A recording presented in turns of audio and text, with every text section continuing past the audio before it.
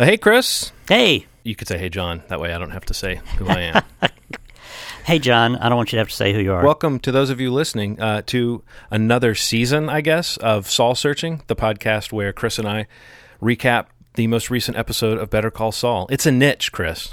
Mm-hmm. But we're far from the only people servicing this niche. There's a lot of chatter about Better Call Saul these days. Right. How are we special? Why do we need to be talking about it? These other people are talking about it. Right. You're asking me because I was about to ask you. Oh.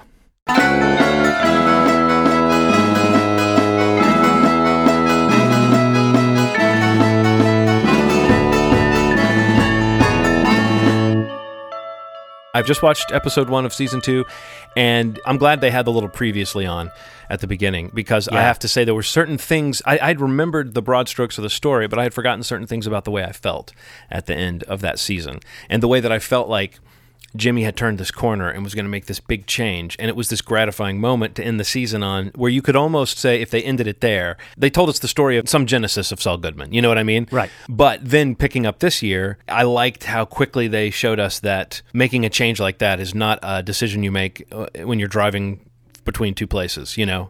Right. And I guess we should state, at the end of last season, he's sort of offered what would seem like the dream job of the Jimmy McGill we met at the beginning of season 1. I remember last year when that season ended, there were several people that criticized the notion that Jimmy was just going to walk away from this great job, you know, that said that seemed too easy.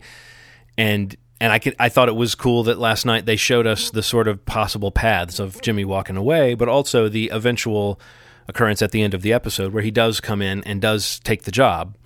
I feel like that shows you that this show is less interested in kind of rushing this transition to Saul Goodman and more interested in kind of creating a new status quo where a story can happen for this season. Right. And whether at the end of this story he's super close to being the Saul Goodman we know, or whether at the end of this season it's another incremental shift. Jimmy now is a character with something to lose. He's got, you know, things with Kim are kind of heating up. He's got this job set up. He's not doing it under the auspices of Chuck anymore. He really seems like he's like, at this point, he kind of has what he wants.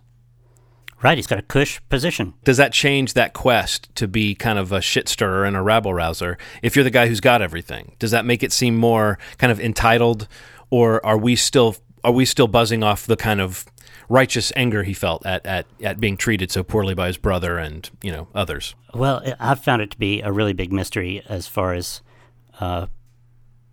why he went back in the end, and I think that we'll spend more time musing about that, and then maybe they'll give us something that clears it up a little bit. But,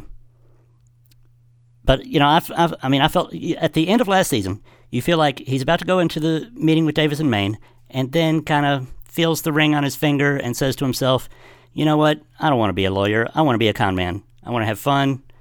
Screw this. And he turns around and leaves. And then, at the beginning of last night's episode, you get the idea, okay, maybe he thinks that he needs to take this job because he can only be with Kim if he does take the job. And then she says, no, it's unrelated. And then he says, okay, I'm not taking the job. And so we're still in the boat with, all right, he wants to be a con man. He's out there lying in the pool. But then at the end of the episode, he decides and goes back to Davis and Maine. And what do you think I have a thought about what motivated that at that point. But do you have a thought? What's your thought? Well, I have kind of two different ways of looking at this. One is within the story as one of the characters, thinking as Jimmy, and trying to figure out what his thought process is. And I feel like I have a pretty firm handle of what that is. Mm-hmm. The other is the storytelling decision that the creators of the show are enacting. The thing that by choosing to show us Jimmy in flux, right, and not a Jimmy who is rolling forward like a steamroller on that mood he had at the end of last year. He's kind of flip-flopping. Mm-hmm. You know, the name of the episode is Switch. I don't know if I mentioned that at the top of the show. The name of the episode is Switch. At the end of the show, there's that great little bit with the light switch in his new office that has the tape over it that says, always leave on, do not turn off. And then Jimmy peels back the label, flips it off, doesn't see any consequence from making the switch, from breaking the rules. Yep. Looks around, can't tell anything happened, or doesn't know yet what the consequences are, flips it back up, kind of carries on the appearance that everything's as it was supposed to be. But for a split second, he just had to either know what was going on or flout the rules. Well, and the switch kind of said to me, yeah, this is just a little character underline. It's like even when he does go and decide to take the big job in the big firm and take the safe route, we're still going to spend a moment demonstrating that he doesn't follow all the rules. But another side of me just saw that as Jimmy's lounging at the pool, he looks around, he sees, he's sitting there, he fingers the pinky ring has now become a visual motif that symbolizes a lot of things. It symbolizes Jimmy's thinking about things. It symbolizes Jimmy's tossing back and forth this choice between his two lives, Right. The right path and the slippin' Jimmy path. And then it also symbolizes that he's kind of communing with the spirit of Marco to some extent. Like he's rubbing that, and it's like that's his Ben Kenobi, And if we think of Marco as the guy who is his sort of spiritual touchstone, that's obviously putting him towards the wrong path in a way. But also, I think that like the rings, when he was at the pool and he felt the ring that last time, he was looking at that guy who he described on the phone as dripping with Gucci, I believe. Yeah. I think it was not hard for him to draw a line between himself and that guy. And I don't think he wants to be a gross, fat old guy lounging by the pool. You know what I mean? Like, I think that, like, that felt very much like a combination of I don't want to make my life just bilking these easy targets, but also saying I don't really want to be the easy target. Like seeing how like the girl comes out and sits next to him and that guy thinks he's got a great life, but Jimmy sees how ridiculous he is. Yeah. I feel like there may be some sincerity in Jimmy's heart when he takes the job. It's touched on earlier in the episode that there's like a moment of him kind of looking around, not knowing what to do with himself when after, the morning after his liaison with Kim and she's going to work. And it's a very clear divide between she's literally going to work the job that he used to do. Mm-hmm. And he's now putting on jeans and slipping on his shoes and looking around. And she's saying, you got somewhere to go. And it's a true question. I don't even honestly know, now that he's breaking the rules about the cucumber water, is he even going to have his relationship with the nail salon for too much longer? Right. You know what I mean? Right. So, I mean, we don't even know if he has a hideaway bed to crash on anymore. So, in that sense, it becomes a real question of what is Jimmy doing? Yeah. And I think Jimmy has to be asking that question, too, sitting by the pool. Well, I like all those thoughts, and maybe better than mine, but I'll throw mine out there anyway, which is since he had just gotten off the phone leaving these messages with Kim, where he's kind of almost trying to corrupt her. Hey, come help me con this guy. He's the world's greatest mark. And he leaves those messages, and then he looks at the guy and fondles his ring and says to himself, maybe thinking more about Kim, what am I doing? I'm here trying to take this good person and bring her into this stupid life. And also, if I'm going to be with her, that's really never going to work out if I'm a no-count con man, and maybe I need to be a straight and narrow lawyer after all. Right, which is great to see that the character is in flux and behaving like a real person and not like a chess piece on a board that writers have decided to move. Right. Maybe what we both keyed in on is that it's through Kim that we see Jimmy's value. That at this point, if Kim turned her back on him, it would really sting to watch that.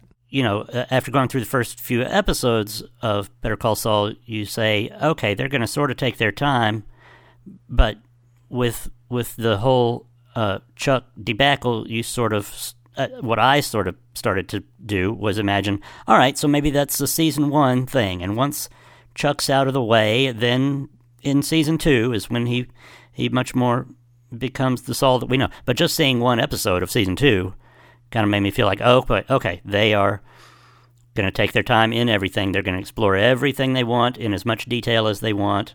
I sort of had thought, maybe we'll put Chuck aside for a while now, but there's a little preview image of him dealing with Chuck and looks contentious. And so that makes you say, okay, it's not all put aside.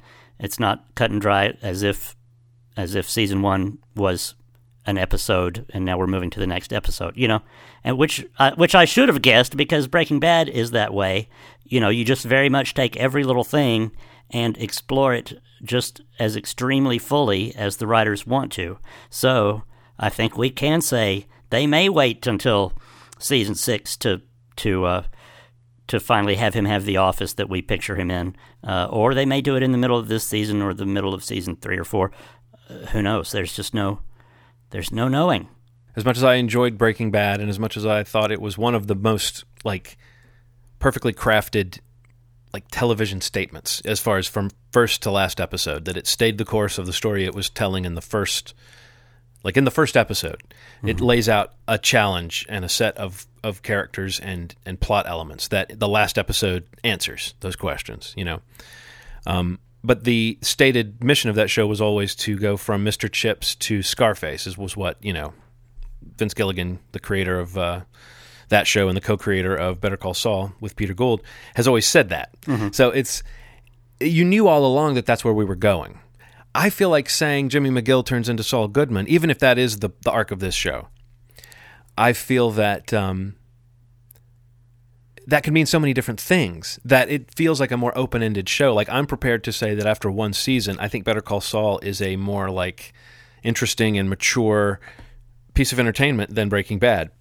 I love Breaking Bad, but I feel like, it's almost like it's unfair because it's really like season 6 of Breaking Bad in a lot of ways. It's like these writers and creators are firing on all pistons, But as far as just the way I feel about the characters and the sense of what can happen, and I think that Better Call Saul has the potential to be a more surprising show in a way. Yeah, Better Call Saul seems like a total mystery box. Like Breaking Bad seemed like a big mystery box because I have no idea how he's going to survive week to week and get from point A to point B. But at least I have a vague notion of where point B is. When you become a big drug dealer, you have to deal with violence and money and all crazy issues with your family. So you can look forward to having a general idea of where you're going. But Saul is pretty wide open, and these writers are just completely creative and not afraid of doing things that you don't expect, or more like they run towards anything that they think nobody will expect this. It's like they're connecting this show to Breaking Bad in almost every way they can, but it's got an identity that's immediately so different. Yeah. There were a couple of big Easter eggs actually last night. I don't know if you caught them or if you maybe are aware of them now, but there were the two big ones were the tequila. Did you know much about that one? No. The expensive tequila that right. Kim and Giselle St. Clair and her brother Victor with a K, right. St. Clair, that they dupe the, what do you call those guys? Stockbrokers? Yeah, some kind of financial money manager, stockbroker type guy. Yeah, some kind of money manager, stockbroker, douchebag type guy, and the utter cliche of one. But that expensive tequila that they con him into buying for him is Zafira Añejo, which is a fictional tequila that was previously used in the show in the episode where it was a flashback to Gus's past. Yeah. Where he went and poisoned the whole cartel. Mm-hmm. Remember? And he poisoned himself too, and then had to vomit it up to survive. His plan was to poison himself along with everyone else, right, by drinking the tequila, and then to survive the poisoning because mm-hmm. he knew it was going to happen. And Zafira, Sapphire, Blue Myth. The other thing about that is the money man guy himself, the douchebag with the Bluetooth, he was in the 4th episode of Breaking Bad. I believe he pulls ahead of Walt and takes a parking spot at the bank, and then later Walt sees him at a gas station and puts the squeegee so that it connects the two terminals on the guy's battery, and his car bursts into flames. Oh, right. And his bumper sticker, not his bumper sticker, his vanity plate, and that was Ken Wins, Kenwins. Uh-huh. And so people have called him Ken Wins all this time. So it's cool to know that both shows have, showed this character being, kind of taken advantage of, but also sort of asking for it. Right. But the idea of that kind of douchebag guy, it makes me realize that being set in 2002, that really was Bluetooth is not as much of a thing now as it was when this, maybe even when this shows, maybe that's depicting it a little early, 2002. But it's funny that you don't see as many people with the Bluetooth around now. There was a time when it seemed like maybe everyone will just get used to it and will start using it. But it seems like it has gone back to being the realm of the douche nozzle, who's who's wearing a Bluetooth. Yeah, maybe I'm wrong. No, I feel like you're right. It's not as popular, but I don't know what people are doing instead, if they've just all kind of gone more to earbuds because they're listening to music on those anyway, or I don't know, maybe it is still popular. But anyway, before we leave the subject of this guy, of Ken Wins, I wanted to I jotted down, he was, the guy talking loudly in the background who's asking for it. Right. It's so funny, the lines they gave him are just reprehensible. There was one line he had about a stock. He said, "It's got no legs. It's like a circus freak minus the fun." Uh-huh. There's one stock that he says to put a pillow over its face and smother it until you hear the deathbed queef. Repulsive. And then this, my favorite one, but this is also like the worst thing. But again, in public, loudly, in front of other adults, he says, "If you fart like that in someone's face, you're going to give them pink eye for life." Let's make this guy as loathsome as he can possibly be. Right. It was a great way to have Kim get involved and not tug at our sympathy. Yeah. And maybe we've never seen Jimmy pull a con on somebody where they didn't kind of invite the vampire into their house, so to speak. Were you the least bit afraid that he was going to come after him or something like that? Like in my mind, I was thinking like, is this gonna sour? I guess it still could, but that felt like a one-off. Like it seems like that character should be there to be occasionally brought in for a quick abuse, Right. I didn't think about that. I really was not worried about at the time, but now that you say that, you've got me nervous because it's kind of like this show cannot resist bringing everything into several episodes. Every little thing in the past that I've thought, oh, that was a quick thing that just only counted for this episode, has come back around and had some bearing in like 3 more episodes or whatever. So they may very well, 2 episodes from now, Ken Wins might see Jimmy on an old billboard or flyer or something, and now he's got a whole new problem. We've been talking a lot about the actual con at the hotel, but I loved the aftermath of that. I loved the sort of adrenaline rush that Kim and Jimmy were feeling, and then the kiss. When you share a dangerous experience, it really does bring people together, for sure. So did that feel like the culmination of this whole relationship they've been having? I feel like it's a big mystery yet again. It's another thing where they have told us so little. They spent the first season just, giving you little hints that they have a history, and that's all they gave you. Right. Now they finally give us some more story, but I got to think that in the middle of this season or something, hopefully, we'll get a big flashback that shows you what their relationship went through 6 years ago and what how they had this other crazy breakup 3 years ago or something, or it'll become apparent that they do this once in a while and that this is just another one of those, or next week we'll find out that they both think that they are in a relationship, or that just Jimmy does and she doesn't. But I'm at a total loss.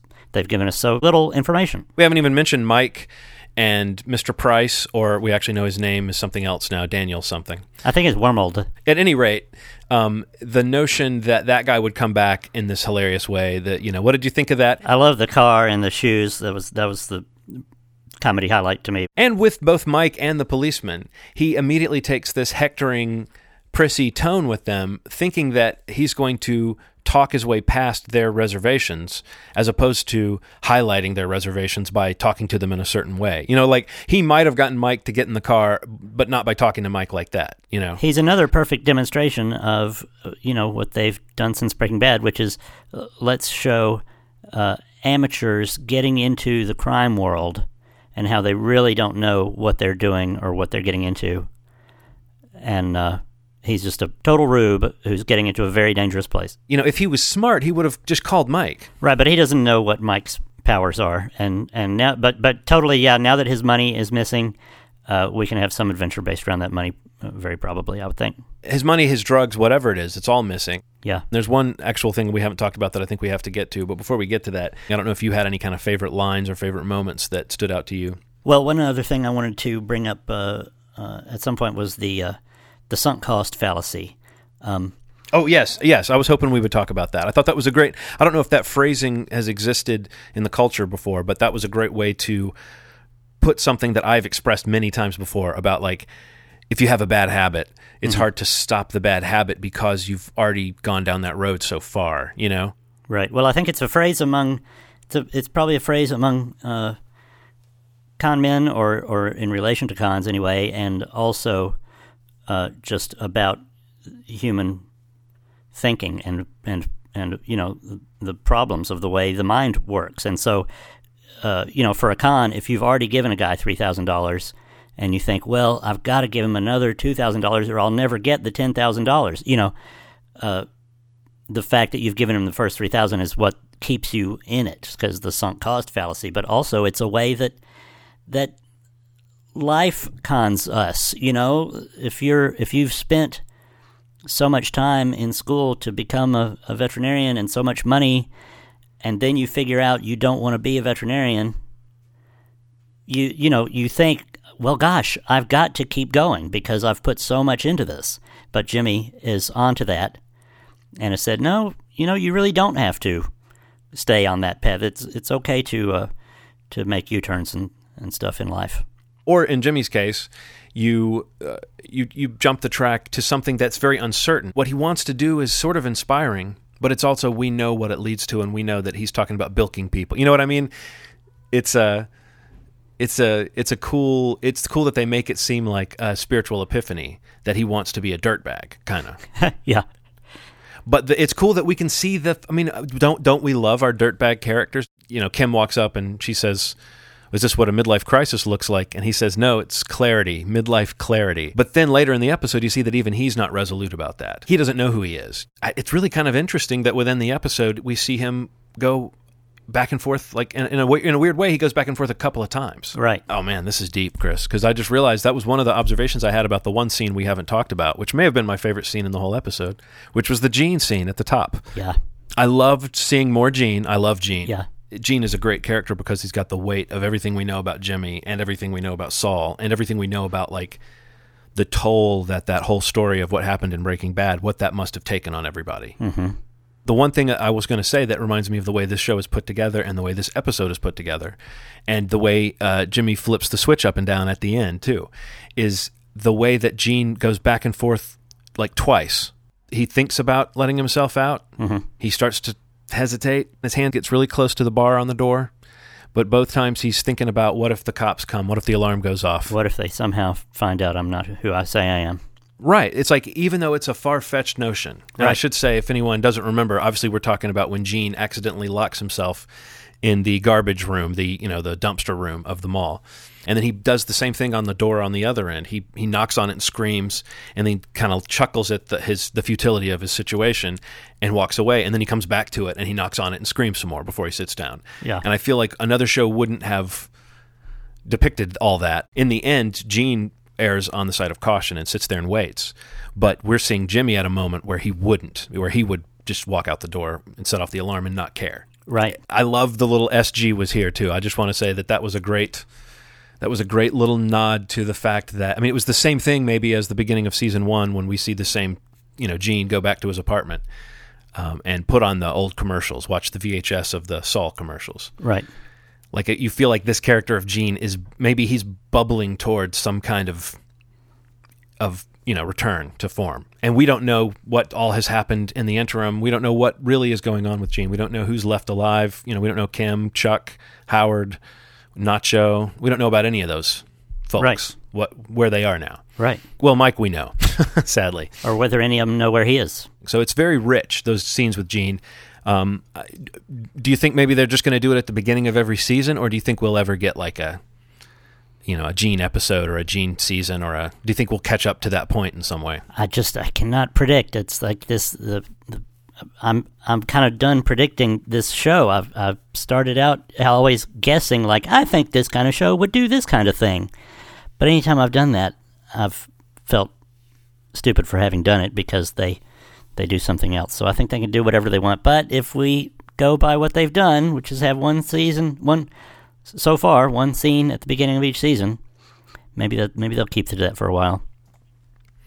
I mean, it does seem like a cool way to set the tone. Right, and it would make sense anyway structurally to just do that every year, and then when you're close to the end of the show, to say, okay, we're done with that story. We're leaping into Gene's story for the last 2 episodes or something like that. I do wonder, like, is this a mixed blessing for Cinnabon to have their name all over the screen? And I'm sure people generally think of Cinnabon as like junk food that we all admit we'll tolerate on a given day. Right. So there's something kind of, it's like a Pop-Tart or something. People just kind of allow Cinnabon to be what it is. So it's like maybe good marketing to see it on the show, but it seems to be about the soul-crushing despair of managing a Cinnabon. Yeah. Like everything about that little visor and everything else, like it seems like it's there to visually signify, it's everything that you get from a guy who's in a short sleeve shirt with a mustache like that too. Right, but I bet there's rules that they have to go by as far as, like, you can't say anything bad about Cinnabon specifically. He can't be standing there hating the way that Cinnabon makes the food or the way that they hand down the orders or make the schedule. He can only be miserable in an anonymous retail job. Or do you call that retail? Does retail mean non-food as well as non-professional? I would call that service. I guess I would call that service industry. But I think that certain service and retail jobs kind of, when you have like a corporate franchise like that where they send you the ingredients and there's a way that you do everything, and it's especially inside a mall. I think that's, it's got the same concept as retail behind it because the hours are the same. You're both working in a mall environment and you're also working holidays and you're working till midnight on Saturdays during certain parts of the year and that kind of stuff. Let's do an hour next week on the etymology of the word retail and all the exact definitions. Just totally get into some etymologies. I would like to get into some, some family histories if possible. Ooh, yeah. Some bloodlines, like a Lord of the Rings thing for Saul. Oh, I think what we should do next week, actually, now that you mentioned that, scrap any other plans. Let's translate this week's episode into Elvish and perform it next week in Elvish. Which Elvish? Aren't there several different Elvishes? We'll do all of them. Okay, one for each. And a Klingon. So before we wrap it up, do you have any other little thoughts? Have you had any midlife clarity about this episode you'd like to share at the very end? No, I think we touched on everything that I made note of between what you brought up and what I brought up. We didn't mention Coco Bolo. But we've mentioned that in a previous episode, so go back. Right, but it's a callback is my point. It's a callback this week to the fact that if you remember that Jimmy, he didn't really know what it was before, I don't think. He just thought it sounded nice, and this time he says it and it's like... He wanted a Coco Bolo desk and now he's going to get one. I think that symbolized that Jimmy is now in a position where we will start to judge him a little bit more harshly if he doesn't... if he just goes off the deep end morally, it seems like now there's nothing pushing him there. Do you know what I mean? He could just be a good lawyer and everything would be okay. It seems like he's in a cush place, but they'll totally, sabotage that because Chuck will come in and try to get him taken off the case, or he'll try to get Chuck taken off the case, or he'll want to move or something, who knows what. How much of a villain is Chuck going to be going forward? Yeah, there's no telling. And Chuck might come right back and say, Jimmy, please forgive me. I was wrong. I did this. I shouldn't have done the other. And Jimmy might be unwilling to forgive and seem like he's going to be the hard one in the situation and causing the trouble. I do want to say that based on the episode titles, this one being Switch and the next one, well, it's not anything that rhymes with Switch or that plays off of Switch in any way. So unless there's some kind of long game with the titles this year as far as how they all fit together, it doesn't seem like they're repeating anything like the title gag last year where most of the episodes' names ended in O. Oh, right. Where it had like Uno, Nacho, Marco. Mijo. I mean, every episode except for Alpine Shepherd Boy, I believe. Oh, right. What's the name of the one? Yeah. And the reason was they couldn't call that one... What were they going to call it? It was it's a trademarked name that they were going to call it. Like Hummel, but something that ends with O. No, they were going to call it something, Jell-O. They were going to call that one Jell-O. Oh, right. But they couldn't because it was a trademark name and they didn't get the permission to do it. So Alpine Shepherd Boy was the only one that broke from that tradition last year. I was just looking at the titles. I think there are 3 on the Wikipedia page, but it doesn't look like there's any connection in that way. Not that it matters, but you would wonder if they would decide to try to repeat that, that gag every year or that gimmick every year. Yeah. Knowing the episode titles is like the last frontier, maybe, of being a nerd about a television show. Definitely. Well, we're going to get a chance to do this every week, so there's really no reason to feel like we have to cram anything else in. Okay. I would like to let you listeners know that you can follow us on Twitter at Saul_searching, and you can also send us an email at saulsearching@gmail.com. As for you, Chris, hot talk. Hot talk.